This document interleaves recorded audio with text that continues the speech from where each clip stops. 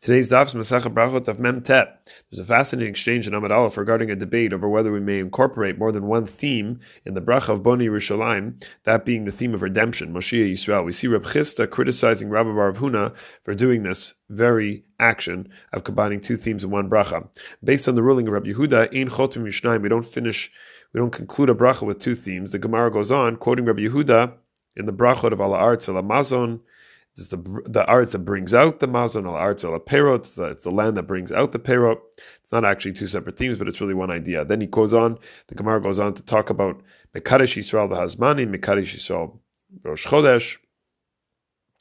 That really this is one theme as well, because it's the Jewish people who are Mekadesh, the time, the Zmanim, the Chagim, the Rosh Chodesh, etc. There's only one exception to the rule, which is Mekadesh HaShabbos, Yisrael Zmanim, when a Yom Tov falls and a Chag falls on a Shabbos. It's really two, but both are, as Rabbi Yehuda explains the Gemara explains on behalf of Rabbi Yehuda, that they're really both thanking Hashem for the sanctification of the day. So the principle at hand here, preventing two themes being part of one bracha, says the Gemara says on our daf, She'in osin mitzvos chavilos. We don't perform mitzvos in bundles. The Bavli discusses this in two other places. One is in Masechet Sota Daf Ches Amud Aleph. Two sotas are not given the sota water simultaneously. Two individuals with tzaras, with the disease of tzaras, may not be purified simultaneously. Two slaves' ears are not pierced simultaneously. Another shout out from the Parsha this week. And two heifers, two eglas, aren't going to have their necks broken simultaneously in the Parsha of Egla Rufa. And all of these is because of Ein Osin Mitzvos Chavilos. The other place that the Gemara discusses it is Maseches Pesachim Daf Kuf Beis Amud Aleph 102a. If a group of people were in the middle of a meal, Shabbos came in, Rabbi Yehuda comes along and says, you bring out one kos for Kiddush, and then you bring out in a second kos for Birkas Hamazon. So Rabbi Yossi argues and says that they could actually continue eating until dark, and the first kos is for Birkas Hamazon, while the second is for Kiddush. So the Gemara says, why don't we just make two brachos over one cup? The Gemara answers, She'ein osin mitzvos chavilos. We don't bundle up the mitzvos all into one. So what's really behind this principle? It seems to be two approaches in the Rishonim. If you look at the Gemara in Sota, Rashi and Tosas there on the daf, and the Rashbam and Masechet Pesachim all say this principle of Ein Osin Mitzvos Chavilos. It's expressing this idea that we're forbidden by the Rabbanan to view our mitzvos, the mitzvos that we perform, as a burden, as a masa.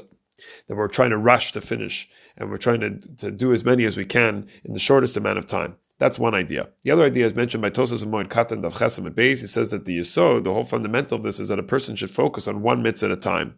So Rav Asher Weiss beautifully explains the need for why do we need two approaches. There's a discussion why you can have two Tosos. It seems to be two different Tosos, and that's a different discussion. But Rav Asher Weiss explains why do you have to have two different ideas behind this principle.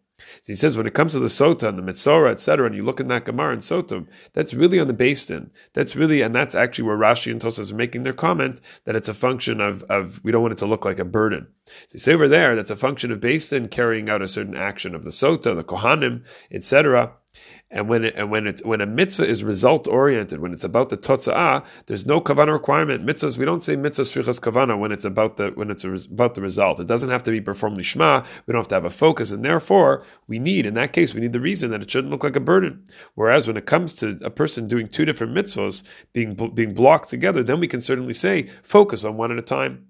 So this is a vast sugya, the mitzvahs chavilos with many applications, which Be'ezus Hashem will come back to at other points, but just one that is in Yani Diyoma, as we bless the month of Adar, the Shabbos, there's a shaila in the Achronim, if one can fulfill Mishloach Manos and Matanos Ben Lavyonim, the mitzvah of sending the food, and the tzedakah to the poor, special tzedakah of Purim, by sending mishloach manos to one needy person.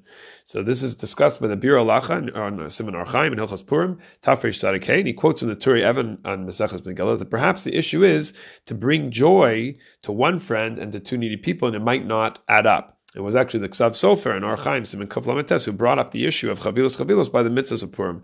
The issue, therefore, is when one performs two actions through one medium, which is problematic, versus two mitzvahs through one action, which would be okay. A great message to be focused on one mitzvah at a time.